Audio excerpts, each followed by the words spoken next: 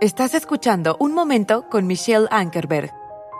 La Biblia dice en Juan 16:33, «En el mundo tendrán aflicción, pero tengan valor. Yo he vencido al mundo». Son palabras maravillosas que nos animan. Estamos viviendo en un mundo que realmente está de cabeza en este momento. Hay caos a nuestro alrededor.